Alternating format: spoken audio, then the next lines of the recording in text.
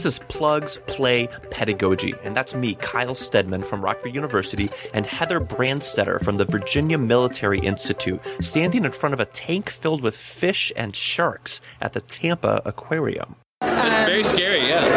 And these shiny things with the flat faces, when they open their mouths every once in a while, it looks like their jaw is detached from the rest of their body. And it's really mesmerizing. I feel like if I weren't talking right now, I would just be like in a trance or a daze. But everyone else is taking pictures. They seem too big. Like, it's like, how are these fish, like some of them, like the guy up there, he kind of looks like a small fish, but he's actually really big. It's like, wait, how are you? It's like you took a pill and you got larger than you should have been. Yeah.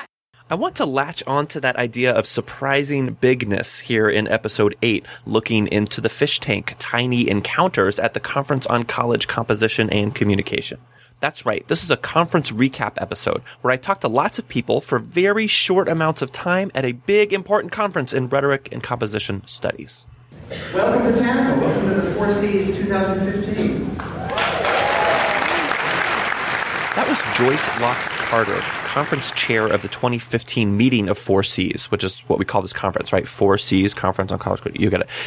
Okay, overblown metaphor alert. I think that we are a little bit like those fish in the tank that Heather and I were looking at. We're all swimming in our own different schools with our own focused areas of research and teaching, sometimes butting into water occupied by other folks and sometimes not. But we're all in the same tank, right? Especially at a giant conference like 4Cs. And I think that we're bigger than we think we are. That is, I think that some of us think, oh, this is just my little area. No one else really knows about it or cares about it. But I think those little areas are more important individually and collectively than we sometimes remember.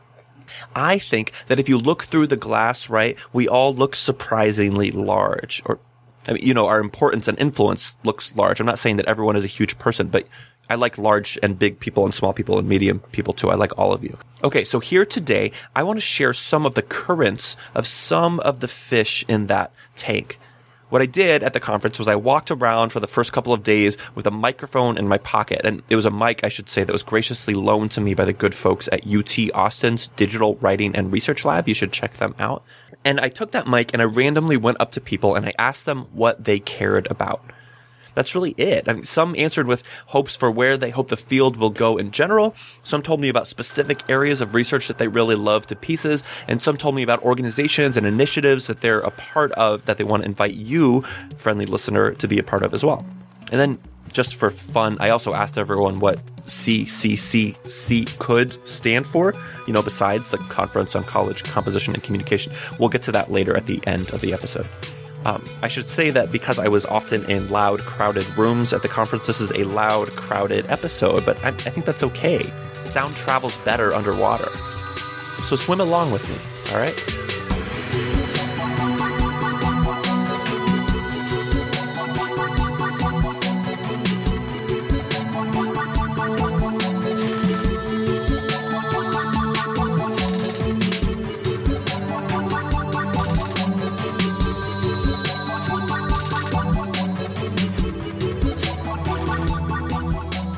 So the first thing that I think of, because of course this is my thing, which we're all going to do anyway. First, let's hear from two folks who told me ways that they can see the field growing in the future. This is Rachel Gramer and Megan Favor-Hartland, who are both from the University of Louisville.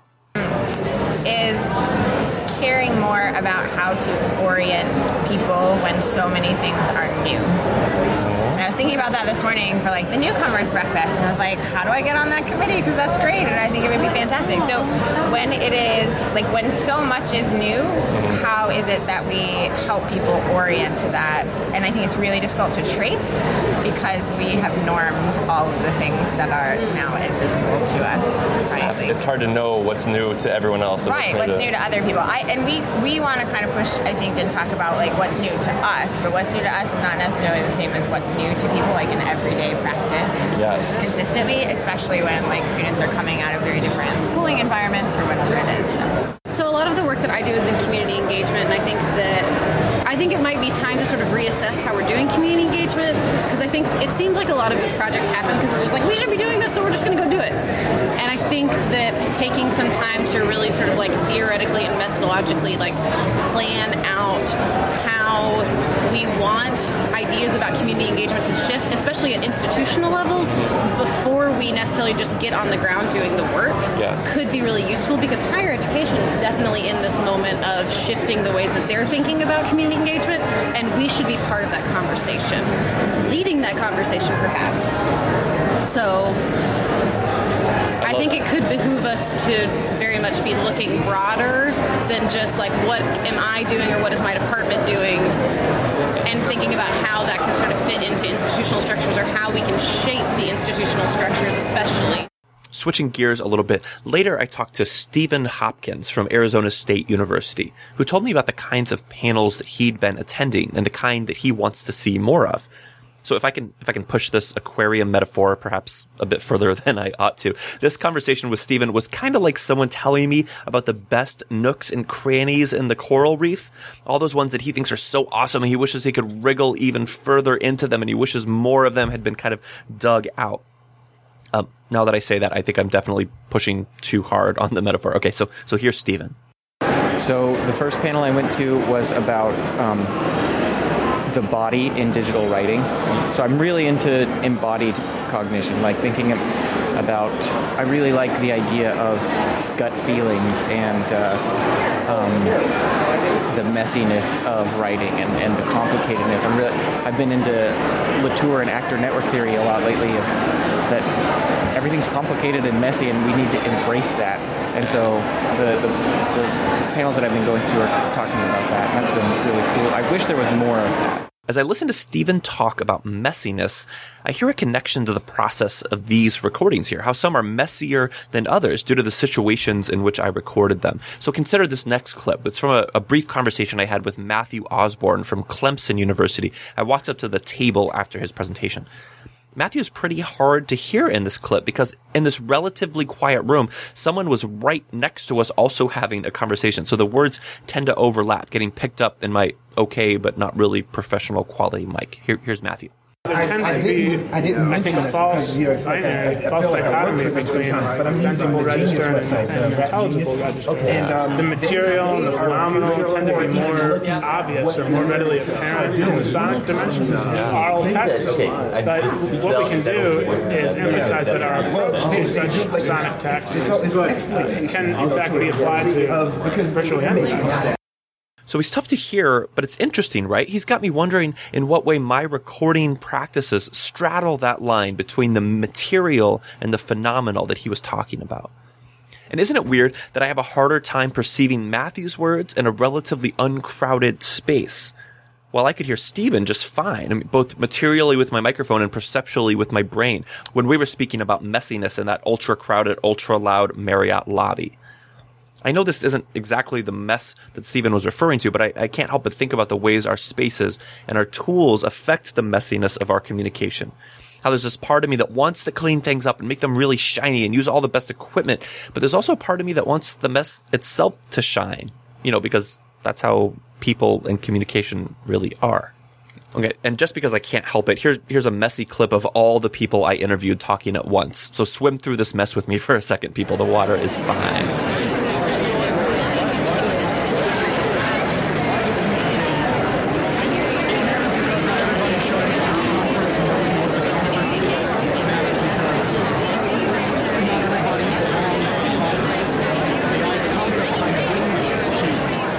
So I could try to make a clever transition to this next clip from Caitlin Ray from the University of Nebraska at Omaha. She spoke to me about the importance of accessible panels. I think I'll just shut up and let you make the transition yourself. So here's Caitlin Ray. 1 in 5 people identify as having a disability, and that's really just for people with documented disabilities. And so in order to make this conference more inclusive and to encourage our classrooms, once we go home from the conference, more inclusive, then we need to be aware of how access functions in our everyday lives and what the space tells us about who belongs in a place. And so by doing all we can to make sure everyone in the room is able to participate to their fullest abilities, we feel that access speaks to all those things. That access helps us just be aware of our bodies in space and be aware that we are, that we all have something of value to contribute. And we need that. We need those voices in the room. So we're going to do everything we can to get them there. These next two voices called for more connections to the work done in other fields. So this is Stephen Hammer from St. Joseph's University, who was eating his lunch standing up, with Greg Wilson from Texas Tech, who speaks in there a little bit at the end. Their brief thoughts are followed by a clip from A.D. Carson at Clemson University. In terms of what I do, the intersections between like the art world or subcultures of art worlds, and as writing is no longer like A, B, C, D, E, F, G anymore. Different kinds of composition. Yeah. Mm-hmm. Right. I think there's a lot to learn from people who've been doing this for a long time. Yeah. You know? So, I mean... And they talk a lot. They've got theories. They've got conversations in the art world that we're not listening to. Mm-hmm. Mm-hmm. So that's I think what I'm thinking about the most, or what I always end up talking about or thinking about. I like it. And because I have one foot in the art world. I think that we have so much. There's so much interest in in popular culture and popular music, and there's so much really cool stuff that's going on.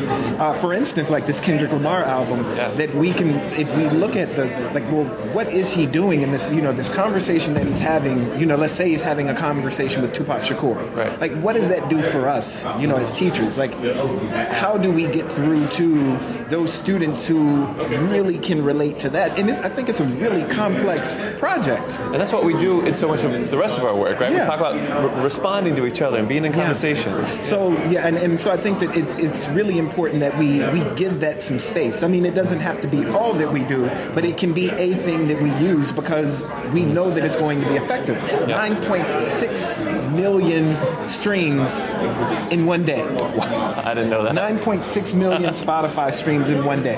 Broke the world record. It's huge. So we should be involved in that because chances are somebody in that classroom streamed that out. Mm-hmm. So it's just another way to, I think, engage. I like it. I know I haven't been plugging the awesome work of all of these people I've been talking to. Most of them are on Twitter. You can find them pretty easily. I'll put information and links that I have on my show notes so you can read and click.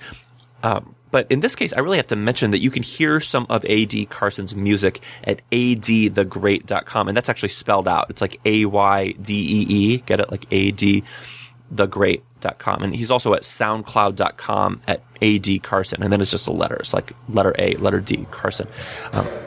And by the way, he wrapped his presentation at 4Cs this year.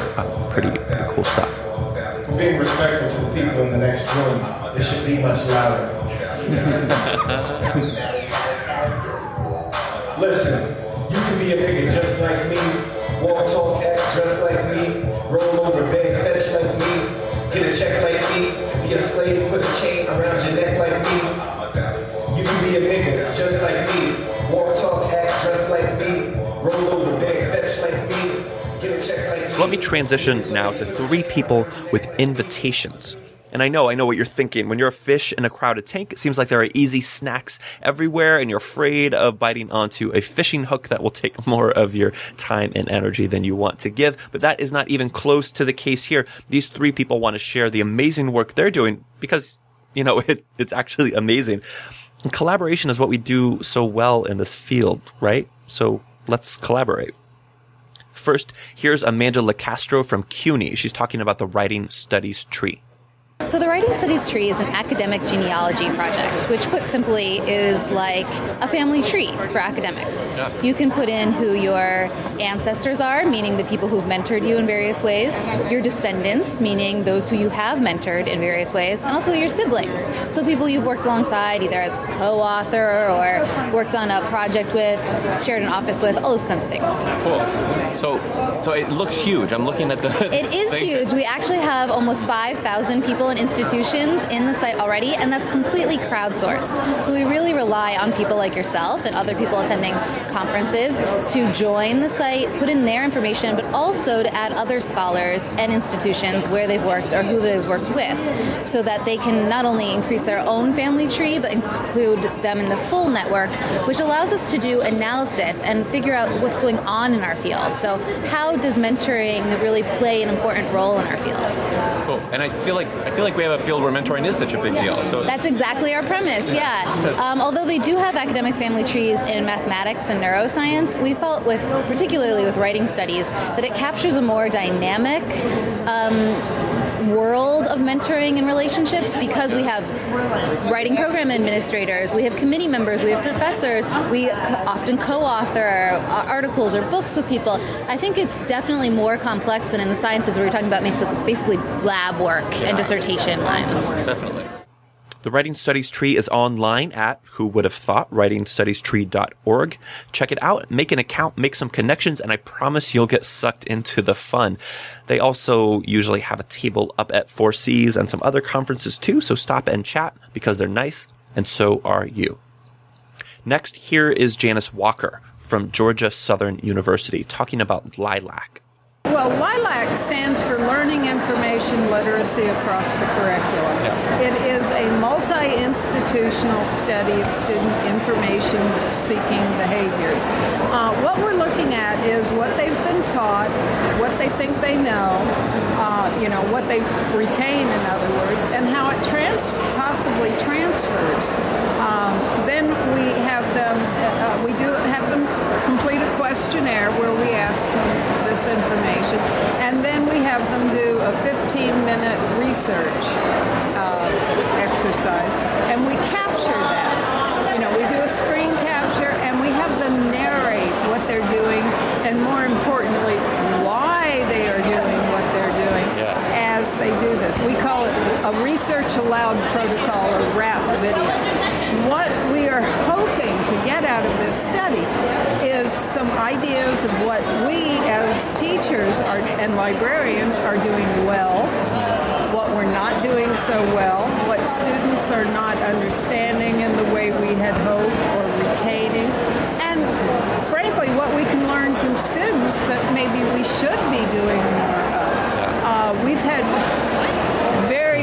a lot of conference presentations and conversations with a wide variety of faculty and librarians from various institutions, and it is fascinating to look at. The videos will be freely available on YouTube when I get them posted, and we will share the data. But we are still looking for people to partner with us from different types of institutions to collect this data and make it really useful.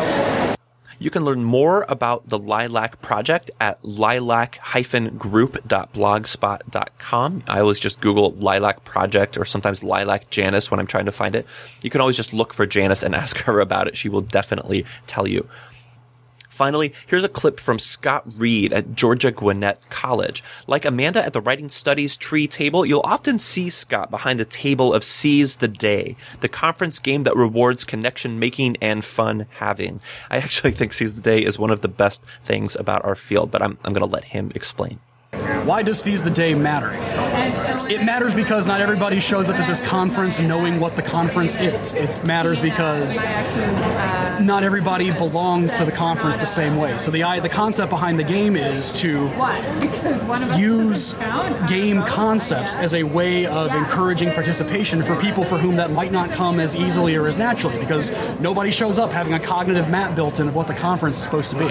So we design the quests not only to get people to expose themselves to the conference and get them to belong to the conference and understand that they can go and do all of these things, but we also create quests that do what games usually do, which is get people to work together towards common ends.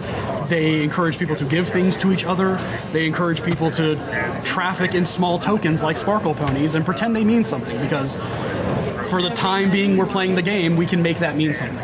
Now, so what if I was devil's advocate and I said, but wait, I thought this was like a super serious academic scholarly thing where I'm supposed to like look like really grown up and not have fun or play at all. What would you say to that? First of all, I would refer you to the department of Adam Banks, who said some interesting words this morning about how our discipline might be better served if we got over this narrative of taking ourselves too seriously. Here's that clip of Adam Banks' chair address that he was referring to. I'm talking about funk as a guiding idea for who we are in our thinking, teaching, making, and doing, because for just a minute, I want us to drop our serious scholarly persona and just talk together. I want us to move forward knowing that just like protesters in Ferguson and New York, in the Bay Area and Cleveland teach us, respectability will not save us in the streets or in the classroom, in relationships or in politics, or even in a brilliant presidency. It will not save us in the academy either. So just like Viola Davis took off her wig on How to Get Away with Murder and let the nation know she would not be defined by someone else's oppressive standards, I want us to take off our own respectability politics for a minute and realize that no matter how much we push our students to dismiss their home languages for some assimilated standardized version, respectability will not save them or us.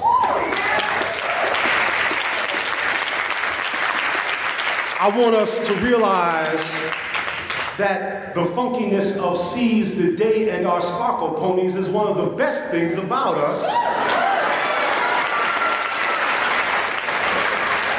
And that even if we did not have them, the Chronicle still wouldn't understand us and much less save us.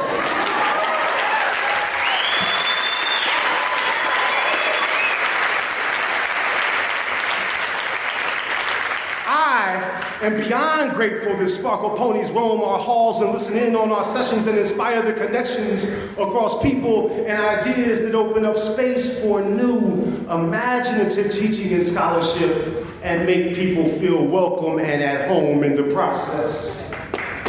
I want us to realize the respectability of having fellows like other learned societies will not save us. I want us to realize that all our citations of high theory will not save us, and neither will try to show that we are as rigorous and as serious as some of our literary colleagues save us.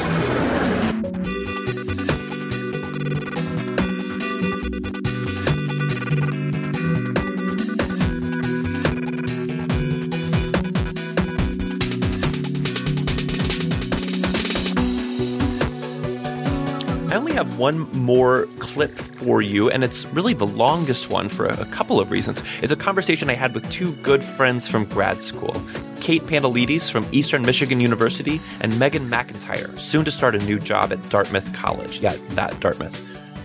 It's a long clip partly because I want to give a fairly unedited experience of how our conversation flowed, where it went, what currents we swam in and out of, the connections we made together. I'm also putting it here after that Seize the Day conversation with Scott because of how much I appear in both. I mean, think about the genre of the interview. It's kind of weird, right? It says, here I am, a reporter on things that you know about, and I will stick a mic in your face and I will report on what you say as if I have no positionalities of my own. We all know that research that hides the researcher is, in a sense, false. The researcher is always present in some way. And I think informal interviews for a podcast are a little bit like this, too. I mean, in reality, I'm talking to my interviewees, and we're building up excitement together. We're inventing our ideas collaboratively. So I kind of like that there's something of me here in some of these clips more than others. I mean, not out of this narcissistic, hey, listen to me, I got some things to say, I'm the one with the podcast, but out of a, let's not pretend here that I don't have a stake in how this information is collected, how it's packaged, how it's distributed. I really wish that more final products in the world in any genre would show more of the messy means through which they were invented, arranged, and stylized, including how they were collaboratively come up with. You know what I mean? So here's me with Kate and Megan. We're sitting outside a bar in downtown Tampa at night. Our eyes are glittering with excitement in the darkness. What matters in the field? Relationships. Why relationships? Because theory matters, and this is what we're saying. That theory is what has to be there. I went to 2 amazing panels today. Yeah. And when for me, what I always go back to is methodology. Yeah. Like, let's look at how the method functions. And why is the method functioning that way? And it's always about the theory, like the theoretical framework. And so certain methods need certain theories. Right. Certain data sets need certain methods. And methods, within methods are embedded theories and beliefs about what discourse means and values. So tie that to relationships. Yeah. Okay, yes, sorry. So in the sessions I was going to today, I was trying to trace back to, like, all right, we need to be smart about our methodologies, and that ties to theory, but ultimately what we're using those methodologies for are to talk about how relationships function in the field. Yes. And so that means many things. So, like, in terms of the apprentice model, which we're based on, like the graduate student and the professor. For sure. That matters. And then the interview participant and the interviewer. Like, those relationships are where all of our data come from. And we actually care about that in this field. Like, we really care about setting up ways to do that in an ethical, right way. Right. And we don't only care about it, but, like, those things mean. Yeah. They show up in our work. They show up in our work, but they're like, they're not demand that they show up in our work too. And they're not just representative. Like, so if we take to heart the things we say in theory, like, you know, these are discourse and genres. These are social actions. They're doing something. They're not just representative of something. We're not just deriving meaning from analysis. Like, they're actually... It's not just hermeneutic. Right. This is actually doing something. So all of these things, they are meaningful and they matter in themselves. And when we make sense of them in a larger, you know, we're doing analysis of them, they mean in a larger way for their discipline or whatever, then we need to know that. You're good. You're doing so good. You're so good. It's the bartender who's been fucking sour on everybody all night. When I was on the job market, which is fresh in my mind because it just ended. When I was praise the Lord 2 weeks ago. Kudos. So that was just a secret way of me telling you that I got a job. No, I had this conversation. It was the last campus visit I did, and I was so tired. And somebody asked me, and I'd been much more guarded in other conversations, but somebody asked me, like, what's the foundation of your work? What's the foundation of your teaching philosophy? And I was like, it's empathy. Like, the foundation of my teaching philosophy, the foundation of my work is empathy, and I think that's one of the foundational sort of precepts of our field is, like, we have to care about how other people live their lives. Rhetoric is about understanding how people talk about themselves, tell their stories, live their lives. Like, and that's rhetoric at its best when we get to tell people, we get to have people explain to us how they live, and we get to help them make meaning from that, and then we get to share their stories with other people.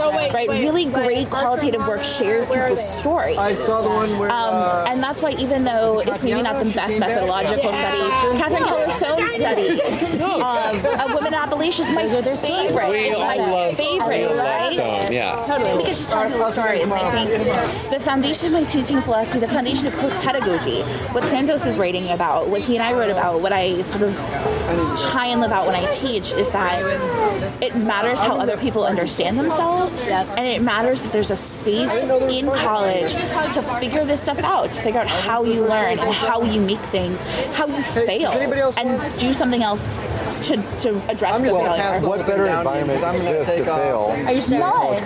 But we have so beaten out of our students. Thank you. Failure. Right? Like, K-12 tells them if you fail, you are a failure, right? Like, you are a failure.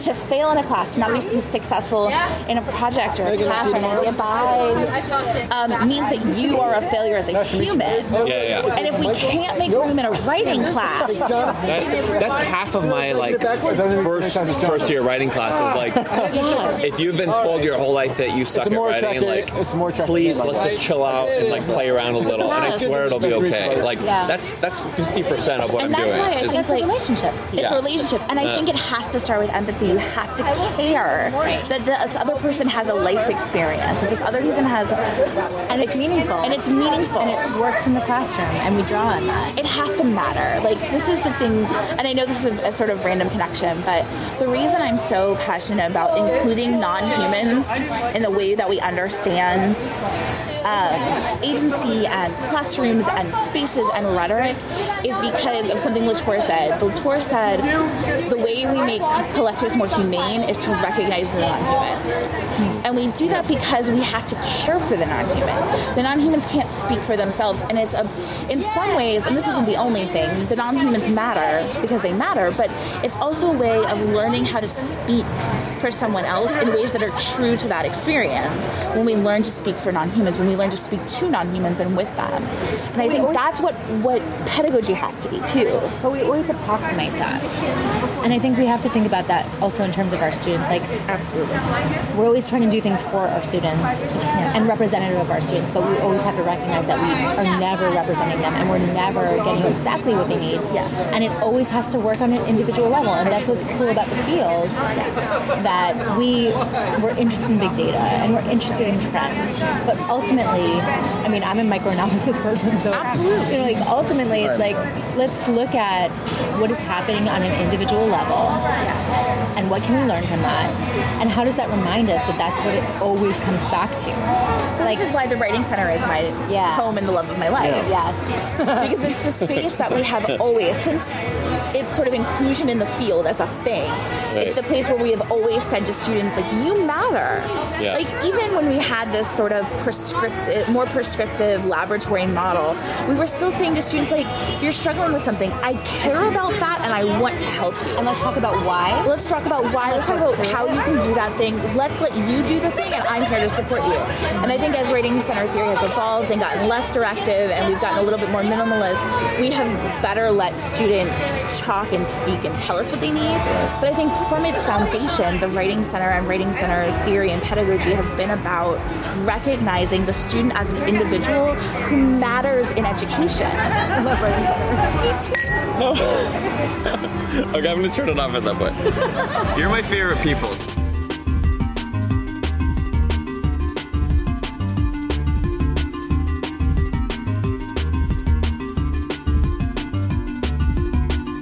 Okay, finally, just for fun, here are a few things that CCCC could stand for in the words of the interviewees that you heard earlier. And now that I'm saying that, I'm interested in the conditionality of that word could, what it could stand for. And because, of course, it does stand for these things. It does stand for whatever we want to make it stand for, right? Kind of? Okay, here you go. Well, I mean, cookies. Cookies are really good. Cookies and cream, convention, collaboration. I don't know. I don't know. Let's see. Cool Cats coming at composition. I like it. Cool Cats coming at composition. Yeah. No. Composition and cats and cats and cats.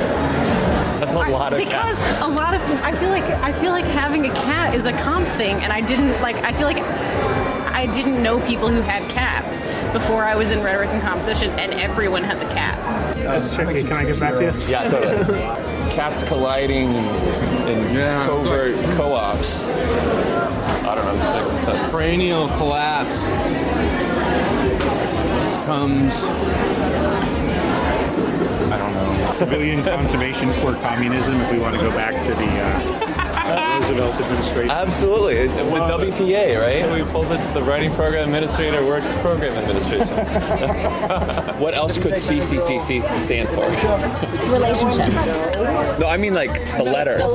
Complexity and complicatedness and, crowds. Complicated crowds composing. Carnivorously. And cardigans. And cardigans. Oh, that's a good one. And with that, we're at the end of the episode. Thanks again to all of the gracious people who chatted with me at the conference. I'll type their names in the show notes so you won't have to hear me say them all again here, but man, they're great and nice.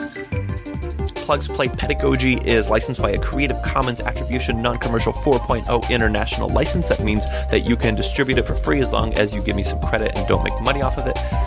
It's written and produced by me, Kyle Stedman from Rockford University. You can contact me with show ideas on Twitter at kstedman or plugsplaypedagogy@writingcommons.org. You can also hear, I think, that I want to know what you think matters and what you want to tell the world about, right? I mean, like, next month, we're going to talk about student podcast pedagogy. Not because I, like, dreamed it up and I was like, hey, we need to talk about this. But because a friendly person like you suggested it and we made it happen. Be the change you want to see, blah, blah, blah. Okay, my theme music is by Cactus May, graduate student at Ohio University. The rest of the music you heard in the show was from the free video game remixes available at Overclocked Remix. That's ocremix.org. I'll give names and links to specific tracks in my show notes. I'm recording in April in Rockford, Illinois, where the flowers have been pushing their way out of the ground for a few weeks now, and I can tell you that they are so strong that last night's freak freeze warning didn't harm them at all, because flowers, like composition scholars, are freaking tough, y'all. This is Plugs Play Pedagogy.